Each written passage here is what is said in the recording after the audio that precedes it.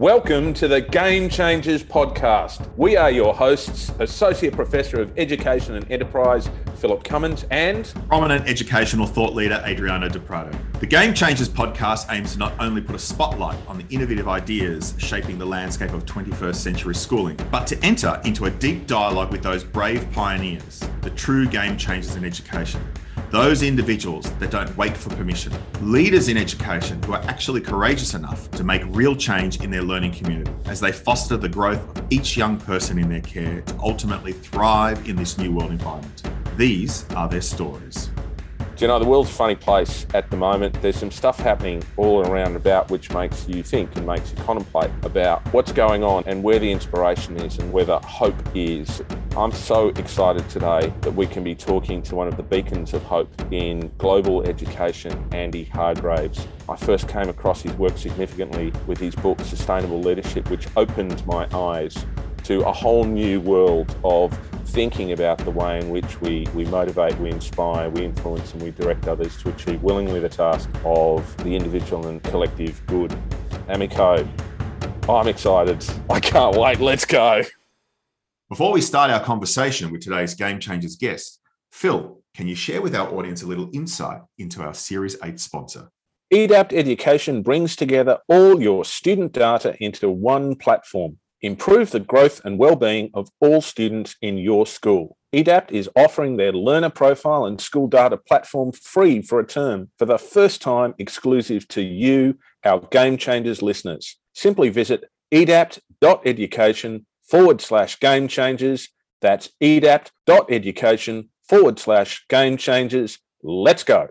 Yeah, I'm terribly excited as well, Phil. How is your morning treating you so far? Oh, mate, usually we exchange nonsense about tofu and almond milk and soy fluffuccinos in the People's Democratic Republic of Fitzroy. I'm just thinking about people in Afghanistan at the moment. I'm thinking about people with Delta variants going on, and I'm just feeling very, very grateful for the opportunities that I've got, and I've got the people around me, mate, to be honest. Yeah, it's a very heavy time in the world, and there's so much going on that's impacting upon people in many different ways. But let's just keep our thoughts with the women, the children, the Hazara people of Afghanistan today, because their world has now changed once again, probably forever.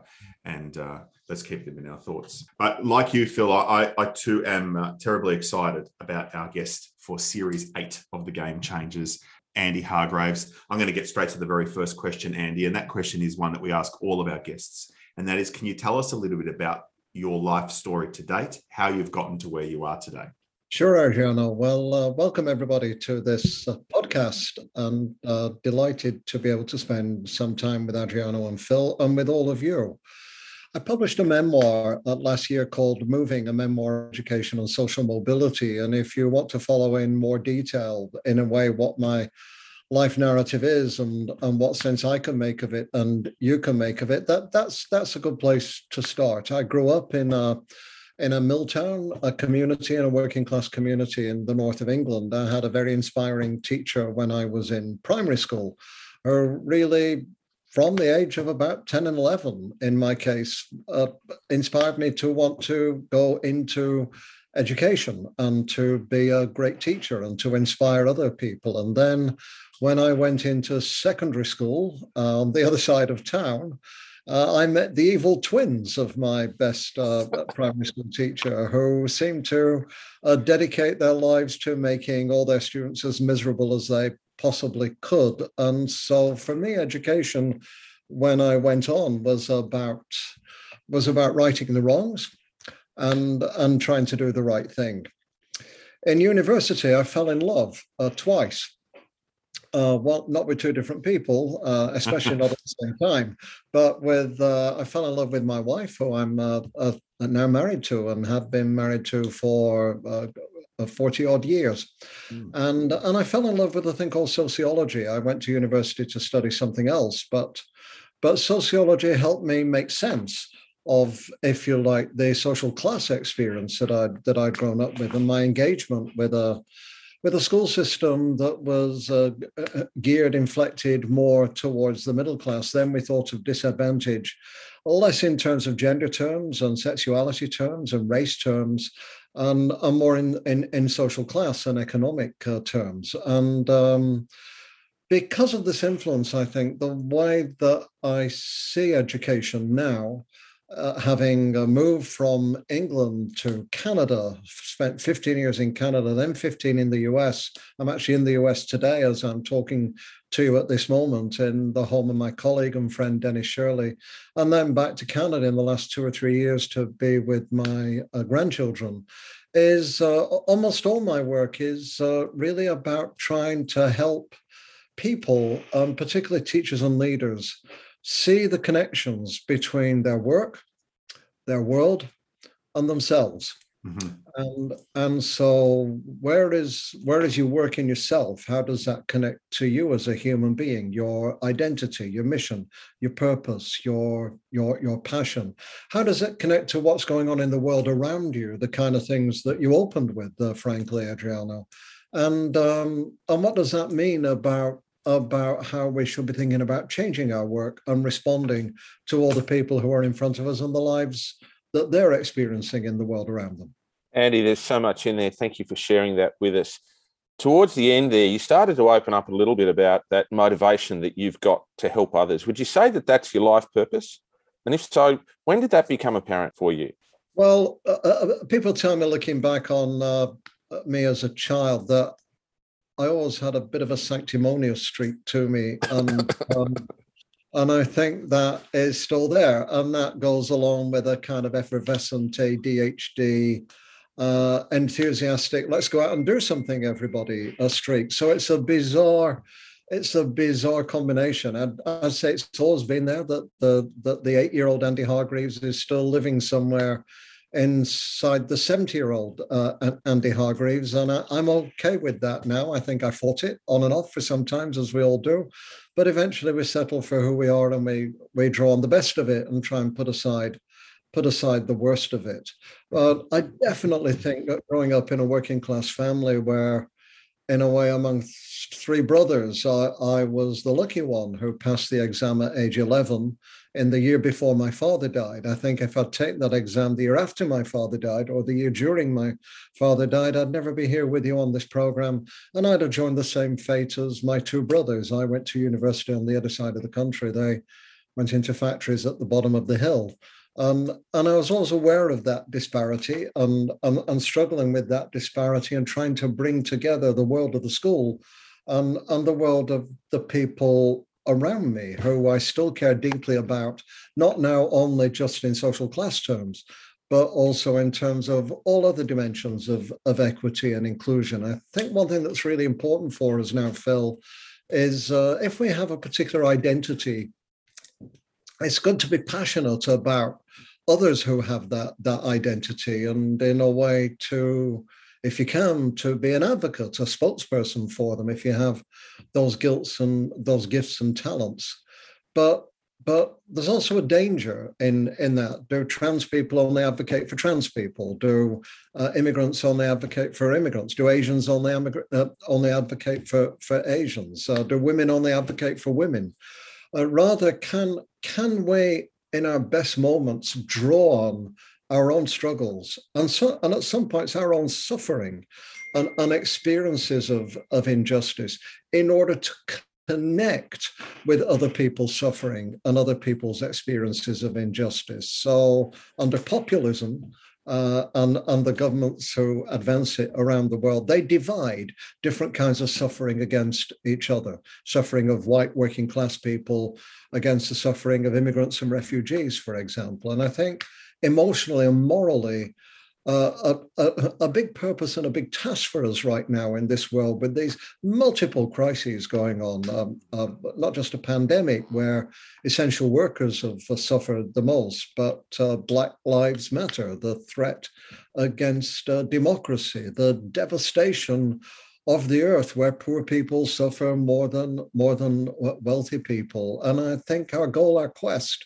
is to try and bring together the people who experience disadvantage, oppression, marginalization, and not set them against each other. Yeah, and it's so difficult in a world where the only real tools for interconnection and interdependence that we have right now are tools of social media that were all constructed to help us to identify how we're different from people and to force us into false binaries and to create polemics that bring out the worst in people rather than the best in people. You know, as I look at the work of colleagues like Adriano, who's just an absolute pioneer in the use of social media to do exactly what you're talking about, to bring people together and to find the hope and to find the way forward in that respect. Listening to your story there, I think there are three stories of social mobility in this conversation and three different ways around that. And I'm sort of sitting there listening and thinking about my father and his examinations in the UK at the age of 11 that got him to a much, much better place.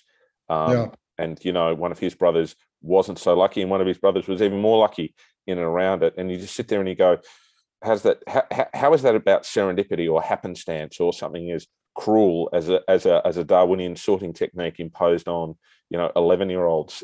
Surely we can do better things with that. And then I look at a career like yours, which has just sought to advance education specifically and generally around the world.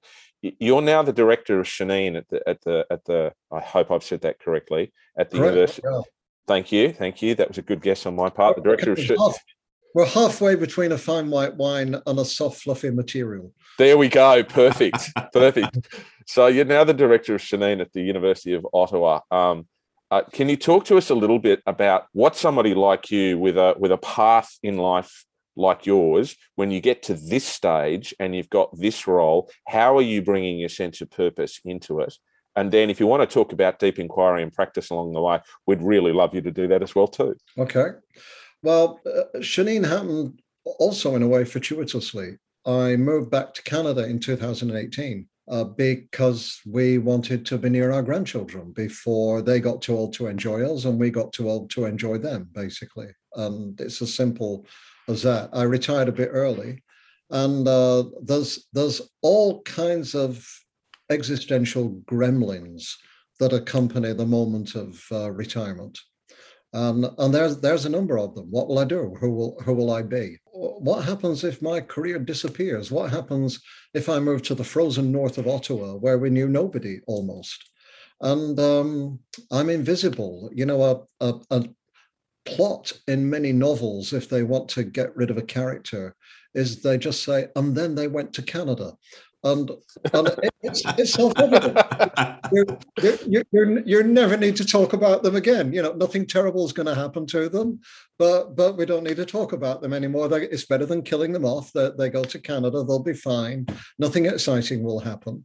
So I would tell people about this. My family, friends, colleagues, and say, well, I'm thinking about retirement, but what if I go north and I disappear? What if all the applause stops? What if I have a blank calendar? What if it all comes to an end? And then people say, don't be daft. You're famous. People want you to do all kinds of things. Game Changers will be asking you to do endless numbers of podcasts. And I said, I really need to think about this. I really need to imagine the worst case scenario and see if I could live with it. So I did. It took a few weeks. And at the end of it, I decided if it was all over, that was okay. I'd had a good run. I'd had a lot of impact on people's lives, some of it positive. I'd done good work. I'd enjoyed it. I'd mainly felt fulfilled. I'd had good people around me. I'd helped them develop in lots of cases. And if it all came to an end, but okay, I love to hike. I'd hike more. I'd still write books. Nobody would read them, but I'd still write them. And I'd be with people who love me and people I love as well. So once I sorted that out, everything was fine. And then I moved north to Ottawa, and with the university just negotiated a very open-ended small contract of 1 day a week with no duties, but the idea that we might make some things happen. And, I did initially. I brought in a couple of projects. That's money for them and impact. But I began to meet some new colleagues, people in their 30s and 40s who were just excellent colleagues, began to work with them. A number of them were in the technology space, but they're in other spaces as well. They're the kind of people I'm drawn to, which is they're positive and pragmatic, but they're also critical. They're not terminally critical, so they've got nothing positive to say. And they're not sort of hooray, yippee, jolly hockey sticks as well. So this community then started to form, and in the middle along came the pandemic. And in the early stages of the pandemic, it seems a long time ago now, people got kind of exuberant about digital before everybody got utterly sick to death with Zoom fatigue, and the kids running around like crazy and turning their icons off. And as my grandson says, best thing about learning with technology is you can walk out of class and your teacher can't stop you.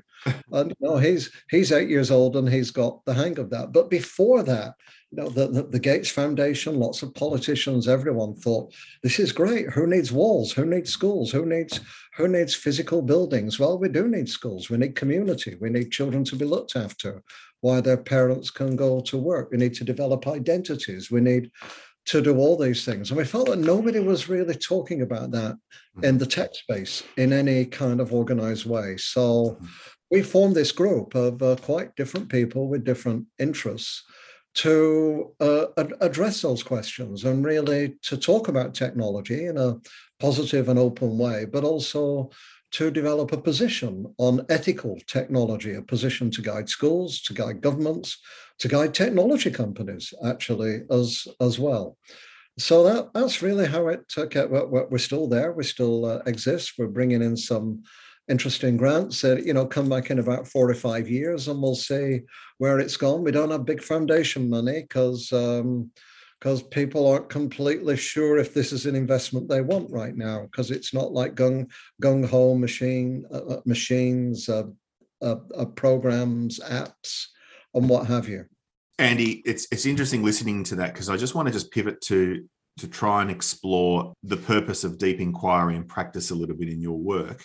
But you've just touched upon the piece around technology and how many of us, including myself, were and continue to be excited about its possibility when it comes to education and how it can perhaps bridge those inequities that we've been speaking about earlier. Although, of course, what the pandemic has highlighted is the great inequity around the digital divide that occurs across the globe, particularly here in our country, in Australia, for people in more kind of regional and rural areas and our Indigenous people as well, and their access to the right bandwidth and the technology to be able to be connected.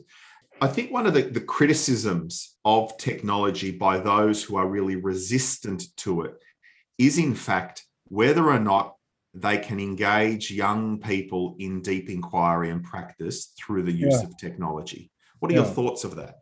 Well, my colleague, Dennis Shirley, whose office I'm in right now, he's not here, but in the house, that is. He and I have just written a book on student engagement, 5 paths of student engagement, blazing the trail to learning and success. And one of the themes we take up is not just technology, but deep learning. So many people are writing about deep learning now. What the deep inquiry will be part of that. So what does it mean to be deep? And whenever we write or do any kind of work, on the one hand, we don't want to be pointy-headed people who get all high and mighty with their own ideas and teachers can take it or leave it. Nor do we just want to write a set of bullet points and quick takeaways. But rather, we believe that teachers are smart, certified professionals and can and should deal with the most important and complicated ideas if you teach them well. And, just as people write, Atul Gawande writes very accessibly about medicine, we believe we should be doing the same thing in education. So we want to help teachers think deeply and think differently about issues like technology and deep learning. And with deep learning, people are flying off in various directions thinking, well, it is all about digital, or it is all about being a facilitator and not a sage on the stage. It is all about world-changing problems like climate change and things of that nature. But deep learning has a history. And I'm always curious about where things come from. And do you know where deep learning comes from? You probably do. Go on, Andy, tell us. Go on. Yeah. I'm sitting here listening to you. This is a masterclass. We're just keep going, please. Keep going. So deep learning comes from AI, actually, comes from artificial intelligence. And deep learning is about the capacity for machine learning. So it's really about the capacity of machines to learn how to learn themselves. Deep learning then got into higher education and into metacognition. So it had nothing about relevance or world-changing problems or water quality or anything of that kind. It was just, could you ask critical questions? Could you burrow beneath the surface? The kind of thing that universities believe that they are about, and that many of their students don't have when they come, and that examinations don't easily measure. So deep learning then got into areas like metacognition and so on. And then in Canada, we got North America, we got a couple of different views. We've got the views of my colleague Michael Fullan, who has 1,000 schools around the world who are engaged in deep. I mean, they're not his schools, but works with 1,000 schools engaged in deep learning, understood as engaging kids with their learning to change the world with socially profound questions. But there's also another Canadian colleague who also has a lot of schools, but is less upfront about them, called Kieran Egan, who wrote a wonderful little book called Learning in Depth. And he said in Learning in Depth, imagine if you're in kindergarten and you go into grade 1 and you walk on a stage at the beginning of grade 1 and you are presented with a topic that you will study for every single week, for part of the week, for the rest of your school career. And you don't get to choose what it is. And it might be apples or railways or dust. But dust has religious connotations. It has geological connotations. It has many connotations. And by the time you get to the age of about 8, you'll probably start knowing more than your teacher does about this particular topic, whose job is now to help and support you and facilitate you as you go through it.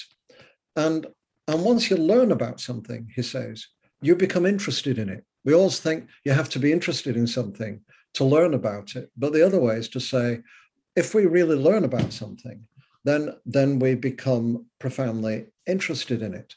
And the point will come where, in terms of assessment, you'll collect this in a portfolio, which would now be a digital portfolio, of course, where you access and present and show the information in lots of different ways. And of course, it's an extreme example, but there are 1 or 2 places that do this. But I don't know a teacher who is indifferent to the idea, whether they're violently opposed or passionately supportive. And this, he says, is true depth. We often just use depth as a cliche, as be it spending a bit more time on something or doing a detailed project on it. So depth isn't necessarily about relevance, but it can be.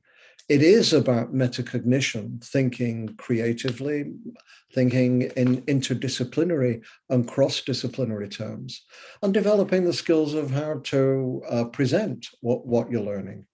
And digital is part of it. It's not all of that, but it's part of that. We need to use everything we've got available to us.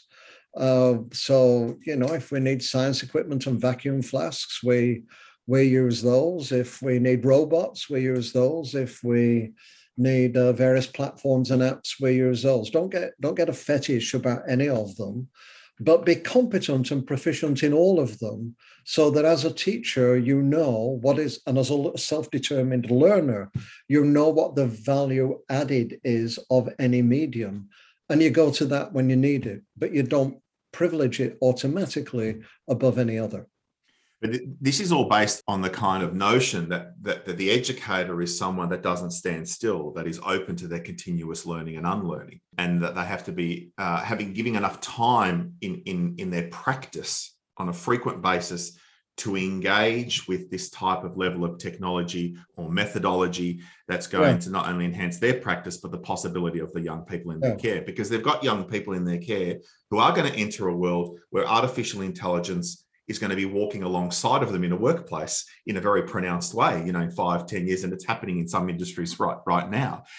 How do we assist those educators who resist this kind of swift advancement in technology and its impact upon their entire toolkit? Who are adamant that there is only one way that we should be delivering this learning, that inquiry is not that, that we want to just simply focus on the knowledge piece and filling those vessels, and that there's still value in memorization and in standardization of testing, and because there's a movement in that place as well, across the globe. So how do we help both sides of the coin? Because I never think it's an either or argument anyway. I think they both have a place in some degree. But how do we help the educator to not sit still in the binary thinking of how they've always done it, and be open to their own possibility? Well, the easy group is the people who are self-starters, and mainly what you need to do is get out of the way and let them get something going, but don't let them take over everything, because sometimes what they want to get into is utterly mad and crazy, and can destroy everything. So let them get going a bit, but not the whole hog. I'd probably be an example of that, actually. So until about 5 years ago, I was what's known as a Luddite. You know who the Luddites were, because of the place that you're in. Well, my name is Hargreaves, and 1 mile from my home, a man called James Hargreaves invented the spinning jenny that put weavers out of work. Now, Andy, you're taking me back to about the late 1980s, when we still used to teach the British Industrial Revolution to Australian school kids. The spinning jenny. You'll be talking about steam hammers and things like that soon. Exactly. So it's like you're speaking a foreign language to me, both of you, right now. I don't know what's going on. So the Luddites came along and put a hammer in the hand of James Hargreaves and made him destroy his own machines. I've never been able to trace the ancestry of the two. Hargreaves is a very common name, but I did not get, although I have 40-odd thousand followers on Twitter, I did not get an iPhone until 6 months ago.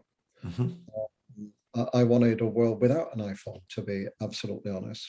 I was the last person when I was working in Canada in a faculty of 200 and odd. I was the very last person to go on voicemail, because I didn't want to put the telephonists out of work, who were and the admin assistants and so on. So I'm kind of legendary for being anti-tech in all kinds of ways in the past. And then in my early 60s, as I started to think about retirement, somebody said something that really profound. I don't think they thought it was all that profound, but it was to me. And they said, Andy, teachers, when we've retired, we'll always remember our first classes and our last classes. It's an interesting thought. So then I went away and I thought, well, how do I want my last classes to be? And there was a deep, dark, evil part of me that thought, well, I've probably only got a couple of years to go. Don't need to change anything. Okay, I got good evaluations. It'll tick over nicely. It's always good to look into the moral abyss, by the way, because there's no morality without temptation. So flirting with the temptation is a good thing. Just not giving into it is the issue. And then I thought, no, you know what I'm going to do the last 2 or 3 years? I am going to teach out of my skin. So I am going to learn to teach with technology and see where, how, and in what ways it can have the maximum impact. And I won't go into detail in terms of how I did that, but lots of different ways. And in 2015, to everybody's astonishment, Boston College gave me its Excellent in Teaching with Technology Award. I think it was looking for me as an example of the sinner who would reformed and could be held up for everybody else. But But that's an example of the person who is a kind of self-starter on change. There's a big group in the middle who we often think are congenitally resistant to change. Mm-hmm. And there's a lot of research on people resistant to change. And what a lot of it says is usually they've had bad experiences of change before, 2 or 3 of them. Sometimes they've committed a lot to change, mm-hmm. and then been let down because the money's gone or the leaders moved over. There's another priority. So when you get serially let down, it's like having 3 or 4 bad marriages. And unless you're, I don't know, Elizabeth Taylor, if you've ever heard of who Elizabeth Taylor is, yeah. You don't keep going in for another one. And you think, well, probably this marriage thing is, I should kind of give it up and think about something else. And experiences of change are exactly the same things. And part of that experience of change is often that when something comes in, teachers are made to feel that everything they've done before is wrong. And now they need to stop being a teacher and they need to start being a facilitator, mm-hmm. is the extreme view of this. Mm-hmm. And I think if we authentically have a position, as I've set out with technology, that it's an important part of how we can move forward. And we should be proficient in it. You shouldn't dismiss something from ignorance. You should dismiss something from a state of knowledge, which I think most teachers now have after the pandemic. It's a glorious moment. And you should use it well when it works. And you should be critical and identify and manage and mitigate the risks where it could be problematic. But you'd say the same for physical activity or taking kids on outdoor adventures or any other aspect of teaching and learning. So it's important to respect the teacher, to acknowledge what they've done, what they've contributed, for them to see that a lot of that will continue. But this is another set of arrows, mm-hmm. to put in their quiver. And then I think we can approach it in a very different, and start it in a small way. Don't bring iPads or any other tablets into your school in 1 year when there were none the previous year, because it causes chaos. Mm-hmm. And the chaos only convinces everybody that it's a hopeless idea and you should never have gone for it in the first place. So it's really not down mainly to the kind of moral position of the person who's being changed. It's really up to the leaders of change to know how to work with people who don't immediately share their enthusiasms just to get up and run with it and go. Not everybody's ADHD like me. Not everybody jumps into everything when it comes in. And we have to learn with people who are different from us, including ones who are cognitively different and different in relation to change as well. Yeah, it's really fascinating. It's really fascinating. And there's a piece there around, how to include them in the conversation, as opposed to thinking that they're just going to be difficult and resistant to it. And look, so much, no doubt, is about them feeling whether or not they're relevant. I mean, that's often happens when change occurs. Yeah. We often ask ourselves whether we're relevant. That piece that you mentioned a moment ago about the voicemail is interesting. I mean, people who know me know that I'm a huge lover of technology. And as an art and design teacher, particularly in the design area, technology has been an important element of how we deliver so much of our learning, because it's part of an industry requirement. Yeah. But I remember as the 2IC in a independent Catholic school here in Melbourne, when they came to me and said, we want to set up your voicemail, I said, I don't want a voicemail, because I wanted someone to answer the phone, a human to answer the phone. And I didn't think about it from the context that you did about not putting someone out of a job. I actually thought about it from the context of an encounter, that when a parent or a member of the public or a student or someone outside of the school contacted the school and wanted to connect with me, I wanted them to have a human voice with that. Now, not every time did they eventually come through to me, because the PA or the executive assistant could actually solve whatever their crisis was, or what their inquiry was, or whatever their problem was, And I felt that was a better way to build community and trust than a voice message that I might get to in 2 days' time because of the busyness of my schedule. And so, it's just very interesting observation. The last question from me before I hand it over to Phil, because I know He's chopping at the bit to ask you some more kind of purpose-based questions. That's the whole focus of our theme this time round, is that I actually have started reading The 5 Paths of Student Engagement by Shirley and yourself. And so first of all, thank you. Thank you for continually sharing your thoughts with us. And you've been doing this in your entire career. And it is such a gift to us as educators and leaders in education to continually engage with your thinking and ideas. One of the things that struck me was this notion that active engagement is this new frontier of student achievement. And it's really clear as I'm reading your book, and I'm not finished it yet, but as I'm reading it, what's really clear to me is that there's a strong emphasis on the interdependence between well-being and learning and success. Yeah. Can you talk a little bit to our listeners around how we can best reflect on engagement as this kind of mystery and magic, and this meaning and purpose, and this focus and mastery, leading towards an individual's definition of their possibility or their success? Yeah. So it is possible to learn without being engaged. Mm-hmm. It is. Many people have experience of it. They don't particularly relish it, but anybody who's taken their law exams, their bar exams, and have to memorize tomes and tomes and tomes of stuff in order to qualify knows what that looks like, and it applies in other professions as well. So you can just grit your teeth and bear it and get on with it. But if you have any struggles or difficulties in the rest of your life that are distractions, then that approach to getting people to learn is an approach that particularly penalizes those who are not as privileged in our society. And that's why we have some of the inequities we do, I think. We have ways of learning and examining that some people can put up with and prosper in, and other people just find too hard given all the other things that are going on.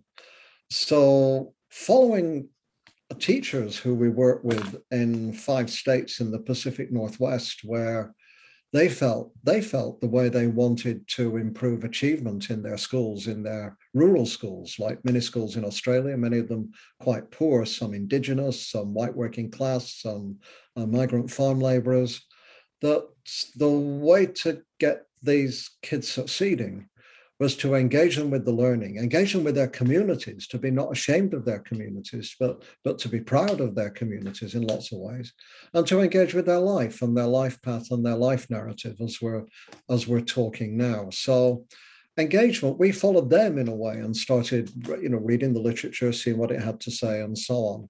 And we see now engagement, particularly during this pandemic, when lots of kids, including right now in Australia, are tuning out, are turning off, are sometimes walking away. 49,000 kids in the UK, nobody knows what's happened to them during the pandemic.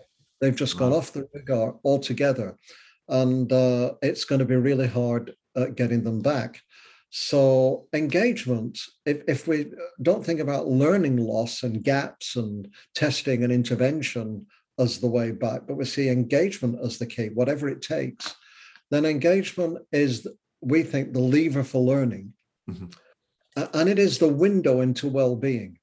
And what we mean by that is, if you really try to pull out all the stops on getting the kids engaged in the ways that we described, and you're still finding it difficult, you're really going to see where the well-being issues are in that kid's life, in their family, in their community, and their physical and mental health, whether or not they're bullied and so on. So engagement kind of moves you both ways, both into the well-being and into the learning, and in a way unites the two and brings them together. Mm-hmm. As you've described, Adriano, there are many ways to get, there isn't just one way to get kids engaged, and teachers divide on this just like any other teachers do. I've just been with a group this morning for 3 hours, a few hours ago, and the high school teachers like mastery and focus. Let's have more mastery and focus, and they love what we have to say about suffering, that suffering is sometimes a necessary part of learning. When you learn the guitar, your fingers get hard, it's painful until they harden up. And when you climb a mountain, there's moments of great suffering. Now, you shouldn't have inflicted suffering. It should be your suffering. And the elementary teachers want to talk about, the primary teachers talk about fun, happiness, and joy, and creativity and magic. And what we're saying in this book, exactly as you said, it's not either or, that you want a repertoire, a toolkit of ways of engaging kids. Not just one way, not thinking it's all about relevance, profound purpose. It's all about mastery and focus. It's all about fun and happiness. But at different moments, at different times, you'll draw on these things. And different kids will get engaged in different ways, but at least you'll engage all of the kids some of the time, probably, if you do that. You'll never engage all of the kids all of the time, but you'll engage all of the kids some of the time. Andy, so much of what you're talking about here, I mean, it picks up on what you were talking about earlier about teachers' self-concept around themselves. Are they a teacher? Are they a facilitator? Are they this or are they that? And it's just all these false binaries, these false arguments. When, of course, it's all a set of tools. And, you know, sometimes I talk with teachers and leaders about playing a game of golf. And it's like, you know, you walk out in the golf club and you've got many, many clubs in your bag, and you pick out a particular club for a particular hole based on the weather, the conditions, and so on and so on and so on. And, you know, my father used to really enjoy going around a golf club with only a 7-iron, and he would do that to irritate me really, really, you know, considerably. But none of us do that, do we? We choose the club for the moment, and we can't identify with just one tool and say, this is our self-concept. And yet, you know, I'm particularly fuming at the moment about the Murdoch media in our country and its capacity to take education and to turn it into a bitter debate, as if direct instruction and inquiry learning are mortal enemies of each other when they're just different pieces of the puzzle, you know. Yeah. But you know, it's a little bit like, you know, phonics versus whole word recognition. You know, don't tell an early childhood teacher which technique to use. Ask her which one, or ask him which one they use, and when they use it. That's, you know. So I sit and look at this sort of thing, and I'm listening to you talk about so much of that sense of belonging, which comes from engagement. Because if you know, that's our research, which says that if you can build a sense of belonging, then kids are more likely to achieve their potential and discover what is possible. And if they're achieving their belonging, that sense of belonging and achieving their potential and discovering what is possible, they're more likely to do good and right in the world. So it's got to start with belonging. If you're not engaged, you're never going to feel as though you belong.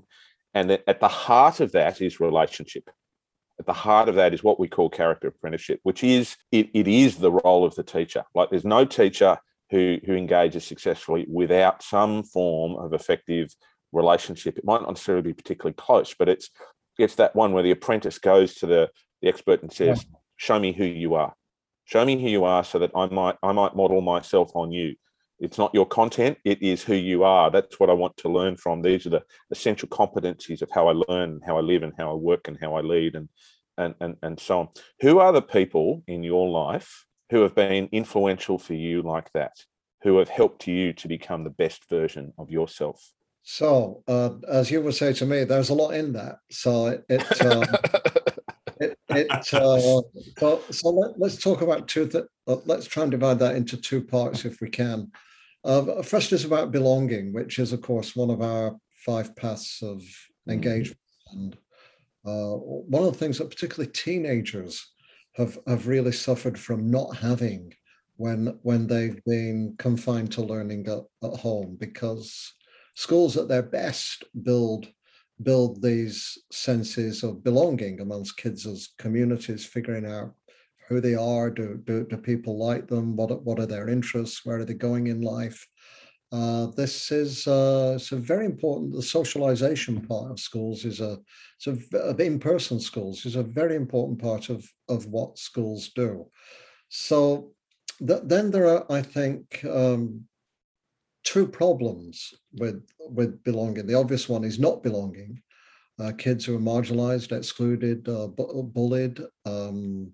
We know from around the world that school shootings usually take place not with kids who are kind of well integrated, happy, liked, but usually excluded for some reason or other, or in some way or other, and have sort of fallen off the radar a bit. So not belonging is a a big problem and challenge. The wrong kind of belonging is another challenge. Belonging to hate groups, for example.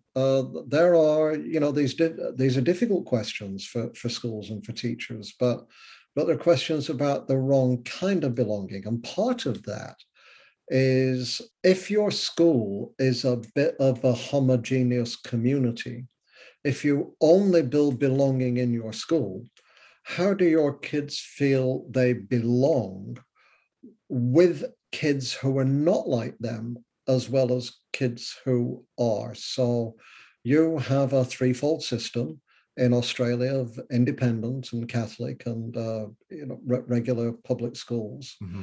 Some of them are quite privileged, and could pick and choose who they get.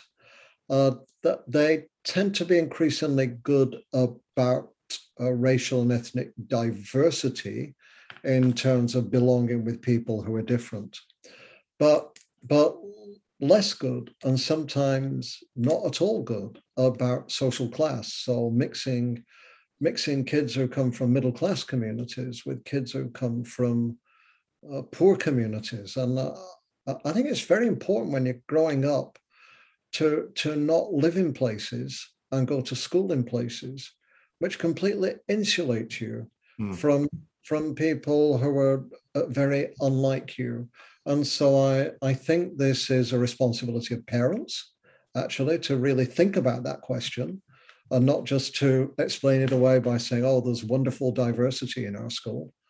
I think it's a responsibility of schools to think about who they recruit, where they recruit from, what kind of bursaries they have, how they share their privilege with other kinds of kids and communities, how they collaborate with other schools and communities who are different from theirs. So if you're in a privileged school, don't necessarily go and work in Pakistan to help people who don't have much, but go 4 miles away and start helping kids in poor communities in your own city as well. So the wrong kind of belonging is also a challenge, and I think it's important to inquire into and to think more deeply about that question too. So I'm going to come back to the relationship question in a moment, because I think you've answered that first one really nicely. How do we best help young people to belong in the right way in their school or their learning community? Give me 2 things that a chalky listening right now could hang on to? Well, I should answer the question you gave me first. There have been some very important mentors in my life, but I don't think because of my limitations as a human being, coming from a working class background and just desperately trying, for years and years and years to swim against the tide, well into adulthood, that I wasn't aware that my mentors were mentors when they were mentors for me. And I regret that. And if they're still alive, I've written to pretty much all of them, or sat with them and talked to them, even the ones who are a bit difficult sometimes, and thank them for what they did for me, rather than whining about what they didn't. And I think we're better now at being self-conscious as to what our responsibilities are, both for mentoring and for being mentored as well, that this becomes a more deliberate relationship. So I think many young people are better at knowing what they need and who they need it from, and not being afraid of approaching people and asking them for support and for help. And I think mentors themselves are more aware of their responsibilities for bringing along our next generations. And certainly in the last, people tell me I've done that way back intuitively. And I think in recent years, I've done it more deliberately and hopefully more effectively and positively impacted more people. What does that mean for you as a teacher? It means some of the biggest impacts you have will be with the smallest things that you say. And you'll sometimes forget that you've said them, but people will remind you 20 years later of how transformative that one sentence was that made a child believe they had something rather than they didn't. That their bizarre set of skills actually could be converted into a career. If they're always wisecracking from the back of the class, they should think about going into comedy, for example. So don't make mentoring a one-on-one, sit-down, scheduled conversation only, but choose your words carefully, always with everyone, and act with integrity and consistency. And if you can, treat everyone in the same way. I write in my memoir that in a social event, I was likely to talk to the bar staff for 30 minutes as I am to a potential $2 million donor. And that's cost me sometimes. But as far as you can, try and be pretty much the same in a deep sense with everyone around you. I think that's the first thing. And the second thing is mentoring doesn't mean replicating yourself. It doesn't mean trying to make little clones of you. So I think you'll find almost no one in the world who is a replicant of me or some idea that I've had, because I really encourage learners I work with to be self-determined, to find their own path, to take notice of the paths that I've followed and other people have followed, but really to understand the quest is to find their own path and have always mentor more than one person and always be mentored by more than one person, because that then puts the responsibility on you to find that path built on the knowledge and advice that you're receiving. So, Andy, in there, I'm hearing you in terms of using that relationship and that conversation, both in a formal and informal sense. This is how we get young people to identify and claim their pathway and put it in practice. And that's the purpose piece. It comes out through the relationship, and you draw the connection out in that way. What have you learned in your career that's most useful that you can share in terms of helping young people to lead lives that are well lived and purposeful? We're probably getting very, very close. In fact, we've possibly gone over the time for this, but we're just really been enjoying the conversation. So maybe if you can just give us a little just a little nugget about how we help young people lead lives that are well lived and purposeful. If you're choosing a career or a line of work, don't be drawn mainly by the money or the prestige or the status. Choose something that you're passionate about that may not have an awful lot of money at first, like a musician, for example, or a teacher, but do it really, really well. So once you've chosen it and, works hard enough when you do have a passion, it's impossible when you don't.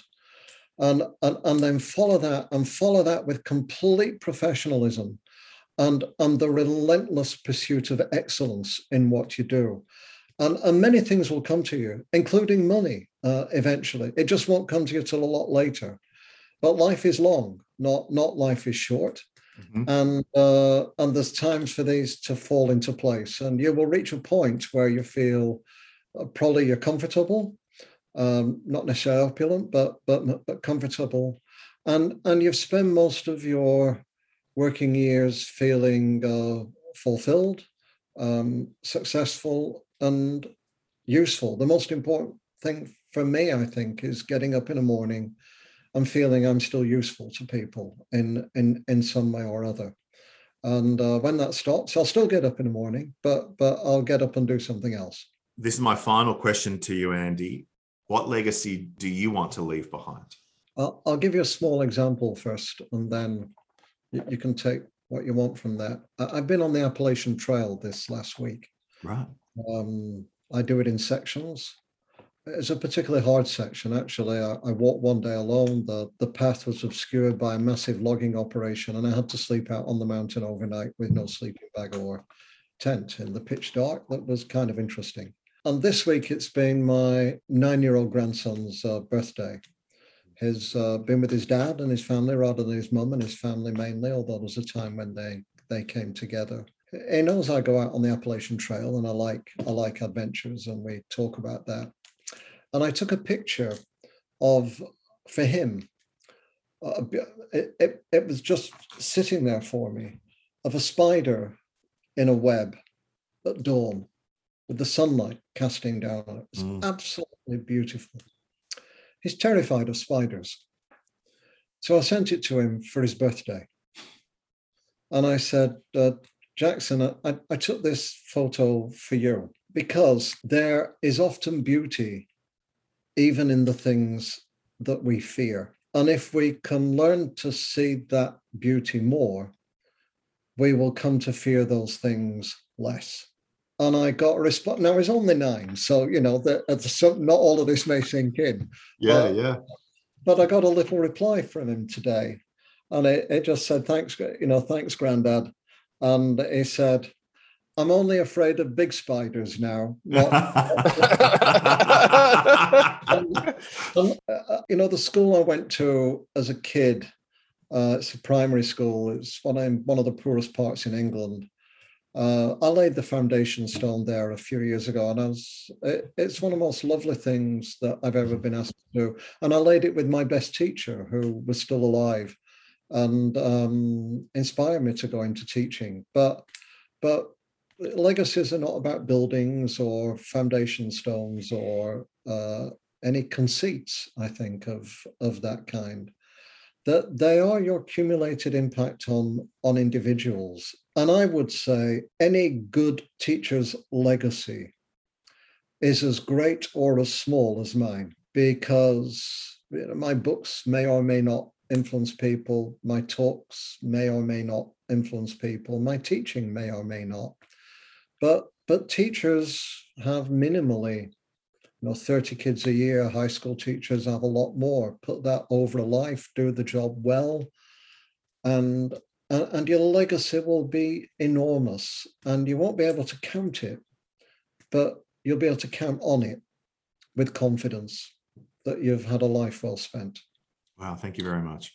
Andy, I know your book certainly influenced me, so I wouldn't discount the influence that our writing and our thought leadership has as well, because if we can't be in a classroom, we can go beyond the classroom by sharing our words, and sharing our thoughts and sharing our heart with the world. You've done that for so many years now, and you've shared so much with us today. It's been a real privilege. We talk about the conditions for the new social contract of education. We talk about that education being human-centered, being technologically enriched, being people and planet and place conscious, and being intentionally purposeful. And you are an exemplar of all of those sorts of things, except you're much more than an exemplar. You emphasize the uniqueness of the individual. And my design teacher friend here often talks about the fact that every person is home to a unique life, and what a unique life you are leading, and what an inspiration you are to us. Thank you so much for joining us on Game Changers today. It's been just a blast. Thanks, guys. Game Changers is a podcast for those who want to change the game of school. Produced by Oliver Cummins for Orbital Productions and powered by A School for Tomorrow, Game Changers is available on Spotify, Apple Podcasts, Google Play and SoundCloud. Tell your friends and don't forget to subscribe. Let's go.